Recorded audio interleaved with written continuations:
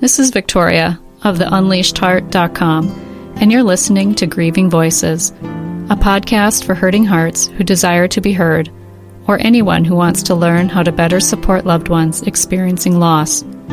As a 30-plus year griever and advanced grief recovery method specialist, I know how badly the conversation around grief needs to change. Through this podcast, I aim to educate grievers and non-grievers alike, spread hope, and inspire compassion toward those hurting. Lastly, by providing my heart with ears and this platform, grievers have the opportunity to share their wisdom and stories of loss and resiliency. How about we talk about grief like we talk about the weather? Let's get started. Thank you for choosing to listen to Grieving Voices today. Today is the Takeaways and Reflections episode, where I'll be talking about episode 58 with Sherry Dunleavy and 59 with Faith Wilcox. Sherry had lost her infant son 29 days after his birth, and also her beloved pet. And so she talks about each of those losses and the impact they had on her, as well as her experience of going through grief recovery and how that changed her life. And Faith talks about the loss of her 13-year-old daughter. She was diagnosed at the age of 13 and died 365 days later in her mother's arms of cancer. And the curious thing about that is, she didn't know she had 1 year to live when she was diagnosed. But I think it's an important question to ask ourselves. What would I do if I knew I had 1 year to live? Starting with Sherry's episode, she brought up a very important topic that I want to bring up in this Takeaways episode. And she talked about this desire that she had when she lost her son. That time that followed, she was really struggling with why she felt abandoned, why people weren't there for her that she thought would have been, or should be. And she said she came up with a few reasons why this happened. One was it hit too close to home, that if it happened to them, thinking about that makes them, it's just too sad for them. Another reason why she came up with why people abandoned her was they never had to deal with a situation like that before, and they just didn't know what to say. Also, people really want to say something, but don't know what to say, or are afraid to say the wrong thing, and they want to help, and they want to do something, but they just don't know what to do. And so it's easier to do or say nothing than the wrong thing. And one thing I would like to add to that is that I think also, too, people are often consumed with their own grief, consumed with what's going on in their own lives. Maybe not even grief at the time, but especially women or head of households, you wear all the hats. And I think sometimes me personally, I can just say I have days where it's just, I feel so scatterbrained. It's hard to focus. My attention is pulled in many different directions. And so trying to then hold the capacity for compassion and empathy and trying to hold that space for somebody else in a really trying, difficult, emotionally challenging time, I'm struggling in my own mind. I'm probably not the best suited person to sit with you during those days. But also I think it comes down to then communication. If I am feeling that way, because here's the thing too, that causes, in that situation, that would cause me grief. It's like, I really want to be there for you. I just can't right now. This is what's going on. This is how I'm feeling. This is what I'm experiencing. And I might feel like it's nothing in comparison to what you're feeling, the person that just, is going through a loss. But all the same, how do you then be there for somebody who you really want to be there for, and yet just, you don't have the brain capacity to do it. And I think it's where we tend to complicate things. We overcomplicate things. And sometimes we think that we just need to do these big, grandiose gestures or these big expressions of our love and care. But sometimes it can just be a simple, I don't have the brain capacity today.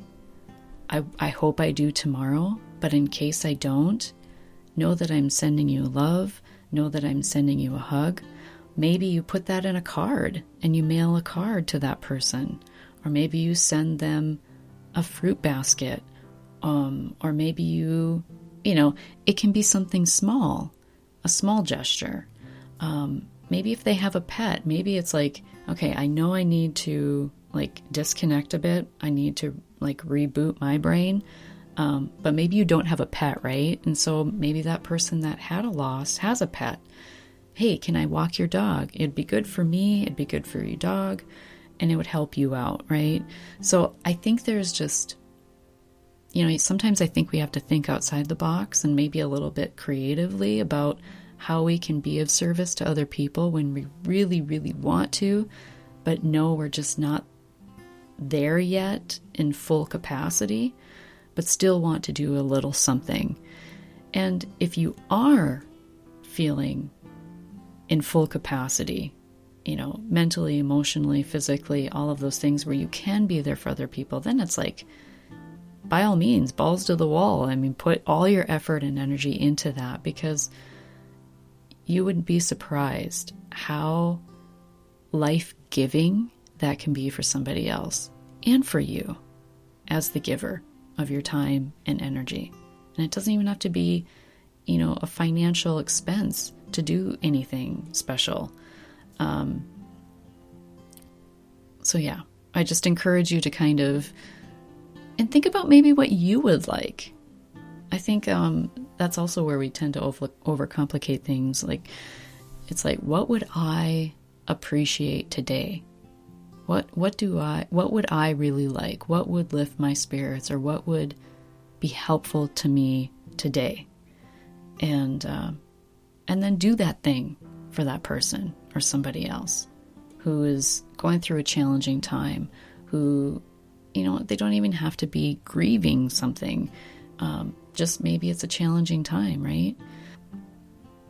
And, you know, all of this desire for Sherry to find why people were abandoning her is kind of what led to her writing her book, How Can I Help? Your go-to guide for helping loved ones through life's difficulties. And it is on Amazon. And I did link to her book in the show notes of her episode. So I do highly encourage you to check it out and to listen to that episode in its entirety. And I'm going to go through a few more things that Sherry and I had talked about. Next, I'd like to share just how contrast really shows us what we do want. And therefore, it's a knowing of what we don't want. And we had talked about during our episode about this post-traumatic growth. And I had heard this term before, but I think it's true in that when you go through something traumatic or you have a really difficult, challenging experience, loss of a loved one, or, you know, just natural disaster, you know, things like that, we realize really what we don't want. Like, that's like, this isn't working for me. That's not working. How, you know, we start to think about what we do want. And so there's a clarity that can come from grief. It is a clarifier. It brings to our awareness all that probably isn't working in our lives, things that we would desire to change. Even if we don't know how or what that looks like, you can feel it in your body.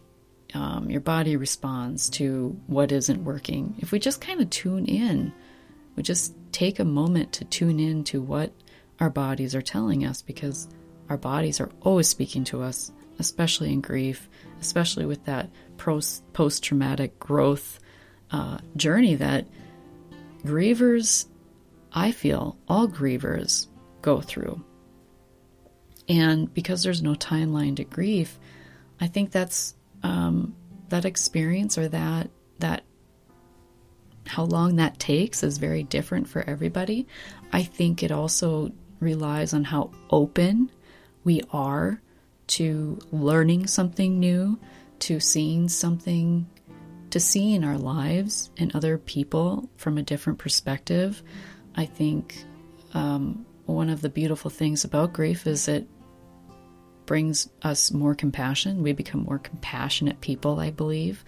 And so it's really leaning into that compassion for ourselves first, because it's really hard to give others compassion when we don't have it for ourselves. It comes back to that old saying, you can't pour from an empty cup, right? I think that is one of the lessons that Sherry had received in her grief, and what made her seek out grief recovery help in the grief recovery method. And I just loved how she shared her experience, in that she said it's the most amazing tool, and it was the best gift that she had ever given herself.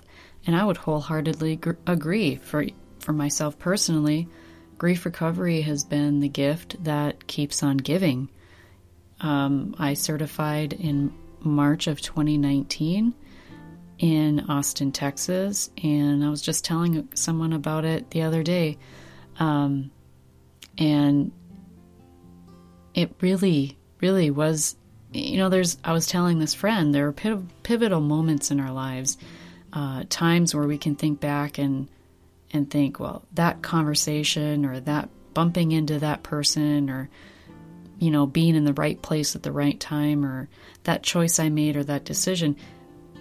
We can pick out these moments in our lives that are very pivotal to us, that really change the trajectory of the rest of our lives, where we understand and are aware that had I not done that thing, my life would not be where it is today, or, just, a happenstance conversation.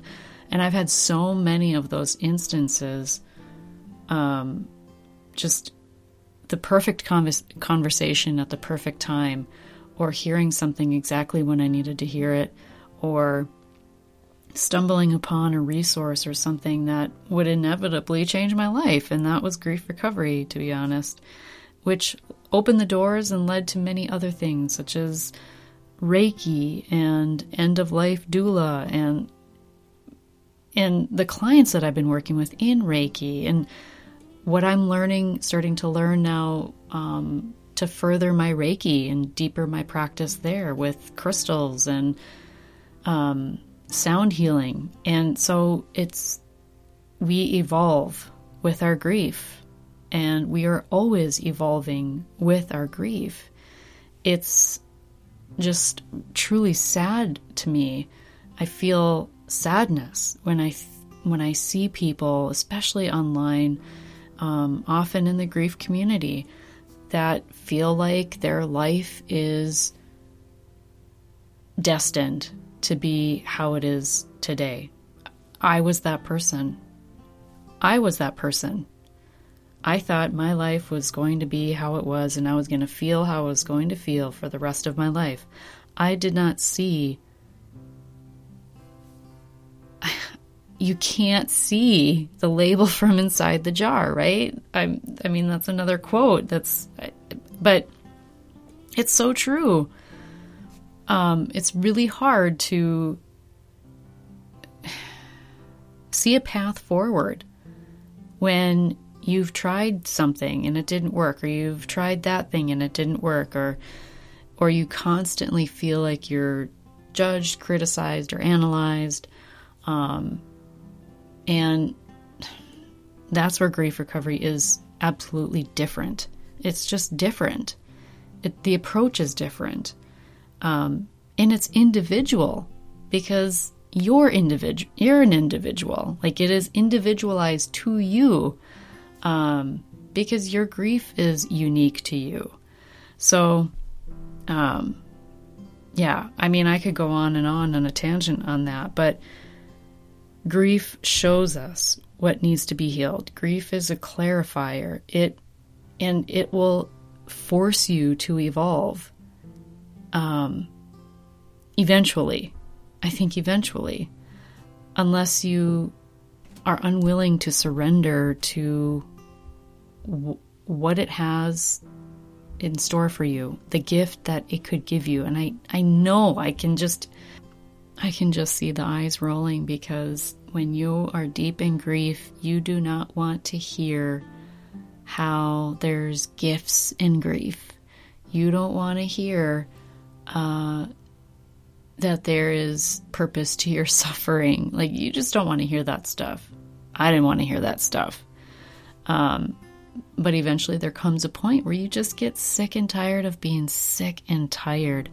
And like my friend Sherry said in her episode, and honestly, we had recorded that many months back, and I had never forgotten this phrase that she said, but when you lay, you decay. And if that's not true of so many other aspects of our lives, whether we, let's say you have a cancer diagnosis, of course there are days where you just absolutely, all you can do is lay. But if you just laid, right? If you just laid and you never got up and you never had a reason to get up, or you never tried to get up, you never even tried, or, granted, there's all kinds of scenarios and situations. This is a very blanket statement, but I can just, that statement, lay or decay, it's like our bodies were meant to move, and, I'm not even sure who said it, but a body in motion stays in motion. Like, that's like the laws of physics or something. I'm not sure. I think you get the idea, though, of where I'm getting to. But we must stay in motion. And that's true with grief, too. Or you do get stuck. It's like you're in a sinkhole. Grief is like a sinkhole. It'll swallow you whole if you let it. Grief will force you out of your comfort zone and bring change, whether you like it or not. The more you fight these changes that grief will bring, and the more resistant you are to these changes, the more your suffering will persist. And that was no different in my grief. I had many days where I cried more tears than I thought I could ever possibly cry. And, when you're crying from sadness, it's much different than when you're crying from pain. Just like Sherry had mentioned in her episode, she said, you will someday at some point cry so much that you've cried enough from the pain. And I agree. I think there comes a point where you just run out of tears. And crying from the sadness is much different. And I think it's once you actually process that pain and you work through that pain, what is left is the sadness. That doesn't go away. Grief recovery isn't about getting over or putting behind you the person that passed away or the relationship that, is less than loving. Grief recovery is about addressing the pain. Any sadness you feel isn't just going to go away. There's still going to be that empty seat at the table. And just this week, as I'm recording this, on Tuesday, the founder of Grief Recovery passed away from cancer after 3 months since his diagnosis. And for me personally, it's a very sad loss. It's a sad loss for all of us grief recovery specialists, I believe, because he founded something that is incredible, that has changed and impacted all of our lives. And I am in awe of the legacy that he has created and has left. And I feel deeply honored to be able to carry on his work and his creation of the grief recovery method in the work that I do with my clients. again, it's the gift that keeps on giving. And it was an incredible gift that he has given me. And so I dedicate this episode to John James, who created the grief recovery method out of his own pain and his own sorrow. And if you are interested in learning more about his story, I encourage you to pick up the book, The Grief Recovery Handbook. It is linked in the show notes, and if you don't see the show notes or don't go to the show notes, you can also find the Grief Recovery Handbook on Amazon, and I highly recommend it. Highly, highly. Moving on to episode 59 with Faith Wilcox. She shared her story of her 13-year-old daughter being diagnosed with cancer and actually passing away in her arms 365 days following her diagnosis. And this was over 20 years ago, and she just recently published a book, which is also linked in the show notes for episode 59. It's called Hope is a Bright Star, and it was developed from her writings that she wrote at the bedside of her daughter and what she had learned throughout that whole process of sitting with her daughter in that year, in and out of the hospital, chemo, radiation treatments, and also navigating being a parent to her daughter's sister as well. And the dynamics of, how do you function as a family when you have such a sick child and you're in and out of the hospital? And I can't imagine what that's like. I cannot even imagine. I resonated with what Faith had shared about how writing was such a pivotal healing tool for her, because I too have been writing since I was in my teens.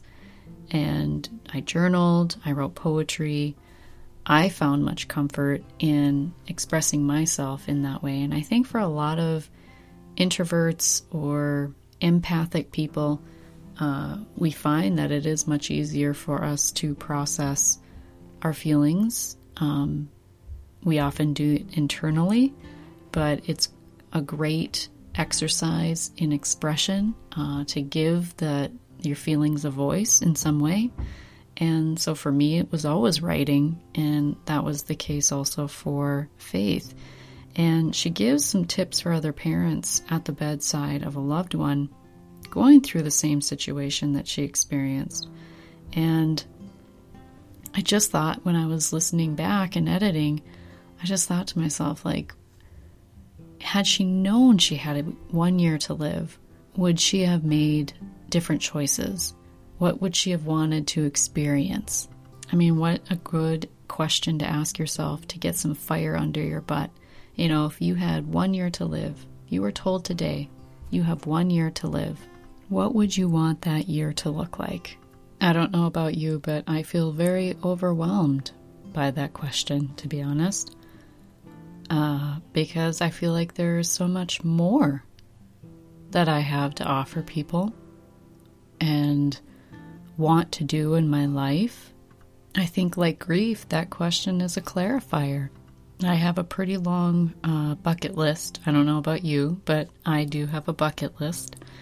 And I seem to be adding to it year after year.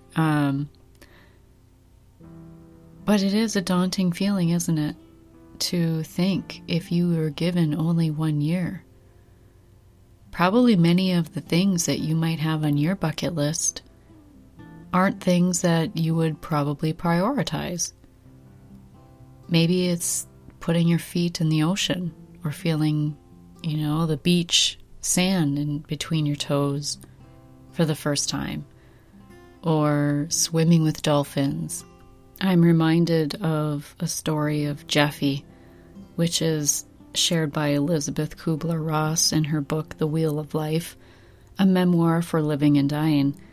But she shares the story of this little boy named Jeffy who is dying of cancer and was sick much of his young childhood. And the last thing he wanted to do was more cancer treatment, more chemo and radiation. And he just wanted to go home. And so his family took him home, And when they got home, the one thing he wanted to do was to ride his bike. And actually, I share this. You'll actually hear the story of Jeffy brought up in a future episode. I had the privilege of having a conversation with Ken Ross, who is Elizabeth Kubler-Ross's son, and I brought up that story because I was moved to tears when I read it. But Elizabeth's life is just one of many, many, many, many, many stories. She only, I think it was like 20-some years that she was actively doing her work, but it's like the amount of work, the amount of accomplishments that she had in that time is just, I'm in awe. So anyway, I just made me think of that story of Jeffy when I thought of that question. What would you want to do if you had 1 year left to live? And turns out with Jeffy, he knew intuitively that he had but a few hours at most. In fact, he wanted to go home so he could die at home. The story was just, though, a beautiful example of just this little child, young child, taking ownership of the kind of death he wanted to have. And I just think, imagine if we had that kind of authority and took that authority to have that kind of conviction when we're alive, right? Not when we're on our way out. And so again, it just comes back to that whole question. And my biggest takeaway from Faith's episode is, how would I want my next year to be if I knew I had 1 year to live? And so that's the question I want to leave you with today, to truly ponder on and think about. And what do you want your next year to be like? If you are grieving right now, what do you want your next year to be like? In case you don't know if it is something that you want to move forward, working through your grief, I offer grief recovery both online and in person, and both one-on-one and in a group. So if that's something that is of interest to you, I encourage you to please reach out to me at victoria@theunleashedheart.com, or you can head to the show notes and there will be some links to my social media there, and you can send me a message. I highly encourage you to do that if you have any questions or reservations about moving forward in your grief, because you've got one life to live. And how about we make the most of it, right? Thank you so much for listening to today's episode, which, as I mentioned, I am dedicating to John James, the founder of the Grief Recovery Method and the Grief Recovery Institute, a program that has very much so changed my life and has been the gift to me that has kept on giving. If you would like to learn more about this amazing program, I encourage you again to reach out to me, check out the show notes, and remember, when you unleash your heart, you unleash your life. Much love.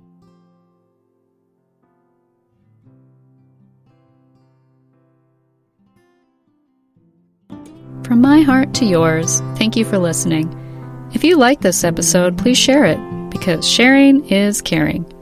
And until next time, give and share compassion by being a heart with ears. And if you're hurting, know that what you're feeling is normal and natural. Much love, my friend.